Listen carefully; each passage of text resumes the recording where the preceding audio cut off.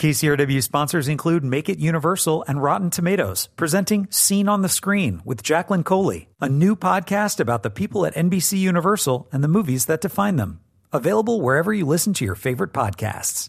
I'm Joe Morgenstern, the film critic of the Wall Street Journal.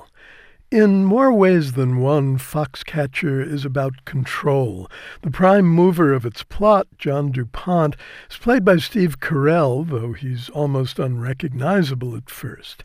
DuPont is a twisted member of one of America's wealthiest families, a multimillionaire with a Pennsylvania estate called Foxcatcher Farms. He tries to control everything and everyone around him. The production's prime mover, its director Bennett Miller, exerts a different kind of control that's remarkably subtle and supple and no less telling for being invisible.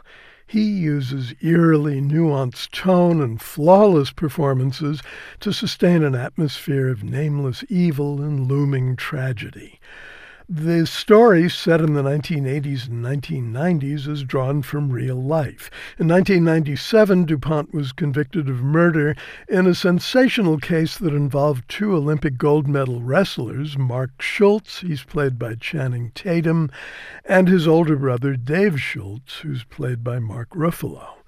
Unlike many true crime films that heighten the drama of their source material, this one deepens its mysteries by dialing down the madness of its circumstances. Dave is a bright spirit. He has a lovely wife, a couple of kids, and a good job as a wrestling coach.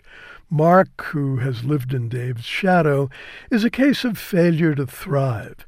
Joyless and almost wordless in Channing Tatum's heartbreaking portrayal, he's an unstable mountain of a man still struggling with grief from a troubled childhood and seething with repressed rage. It's no mystery at all that he seizes the opportunity when DuPont summons him to his estate and offers him the star position in Foxcatcher's private wrestling club, with an eye toward the 1988 Olympics in Seoul. Mark sees John as the father he never had. He gives himself to the Foxcatcher cause, bemuscled body and tortured soul. What we see, courtesy of Steve Carell's literally self-effacing brilliance, the actor's face has become a vaguely malign mask, is a predator of indeterminate purpose. What's to be made of his flattened affect, his fondness for weapons, his fervent patriotism, his spoken and unspoken preoccupation with dominance? The actor won't give us a convenient handle on his character, be it political or psychosexual, and the film won't paste labels on what John does or why he does it. First to the frighteningly fragile Mark and what amounts to a two-person cult, and then to Dave, who tries to protect his kid brother as best he can. This is a tale of undercurrents with the power to sweep lives away. Foxcatcher is a radical departure from Bennett Miller's previous feature, the bright and entertaining Moneyball. It isn't meant as conventional entertainment, but it's fascinating to watch from start to finish and a success on its own self-contained terms. Some films defy explanation, others dispense too much of it.